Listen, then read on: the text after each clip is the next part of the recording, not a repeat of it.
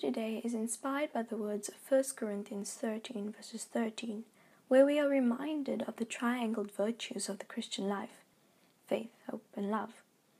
We hear so much about faith and love, but how often do we forget that faith and love is coupled by the third leg, hope?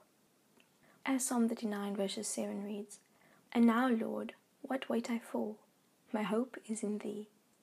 Here we are reminded that hope is an essential part of our salvation, as is faith and love. How often do we not fail all because we started off hoping that we will succeed? Hope is a virtue of great blessing, but without action, hope fails.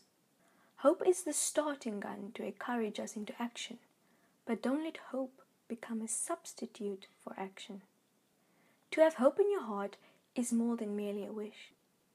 The power of hope comes from the effort and commitment it inspires.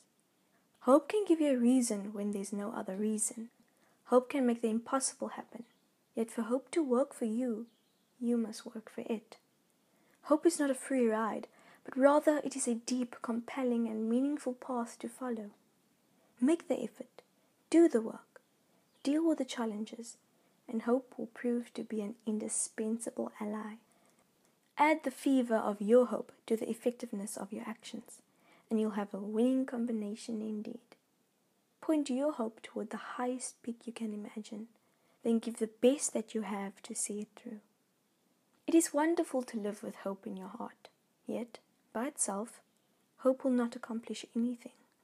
By all means, hope for the very best, but then put that hope into action. Let it be a positive, productive, effective action that will bring about those things for which you hope. Let hope be your reason to act. Hope will put your mind and your spirit in a positive place. Hope can strengthen your will for doing whatever is necessary to move forward. Keep hope alive within you. Treasure it, nurture it, and allow its warm, enriching glow to fill your world. With your skills, your resources, and your commitment and persistence, bring that hope to life. Through your own efforts, be the living fulfillment of the best of your hopes. Allow your hope to be the compelling drive of your faith and your love. Let it not just be a pie in the sky or a wishful thought. Let it be the living fulfillment of your Christian life. Then, only then, will faith and love find its true revelation in your daily living. Hope forms the third pinnacle of the perfect triangle. So, remember, always keep your hope alive.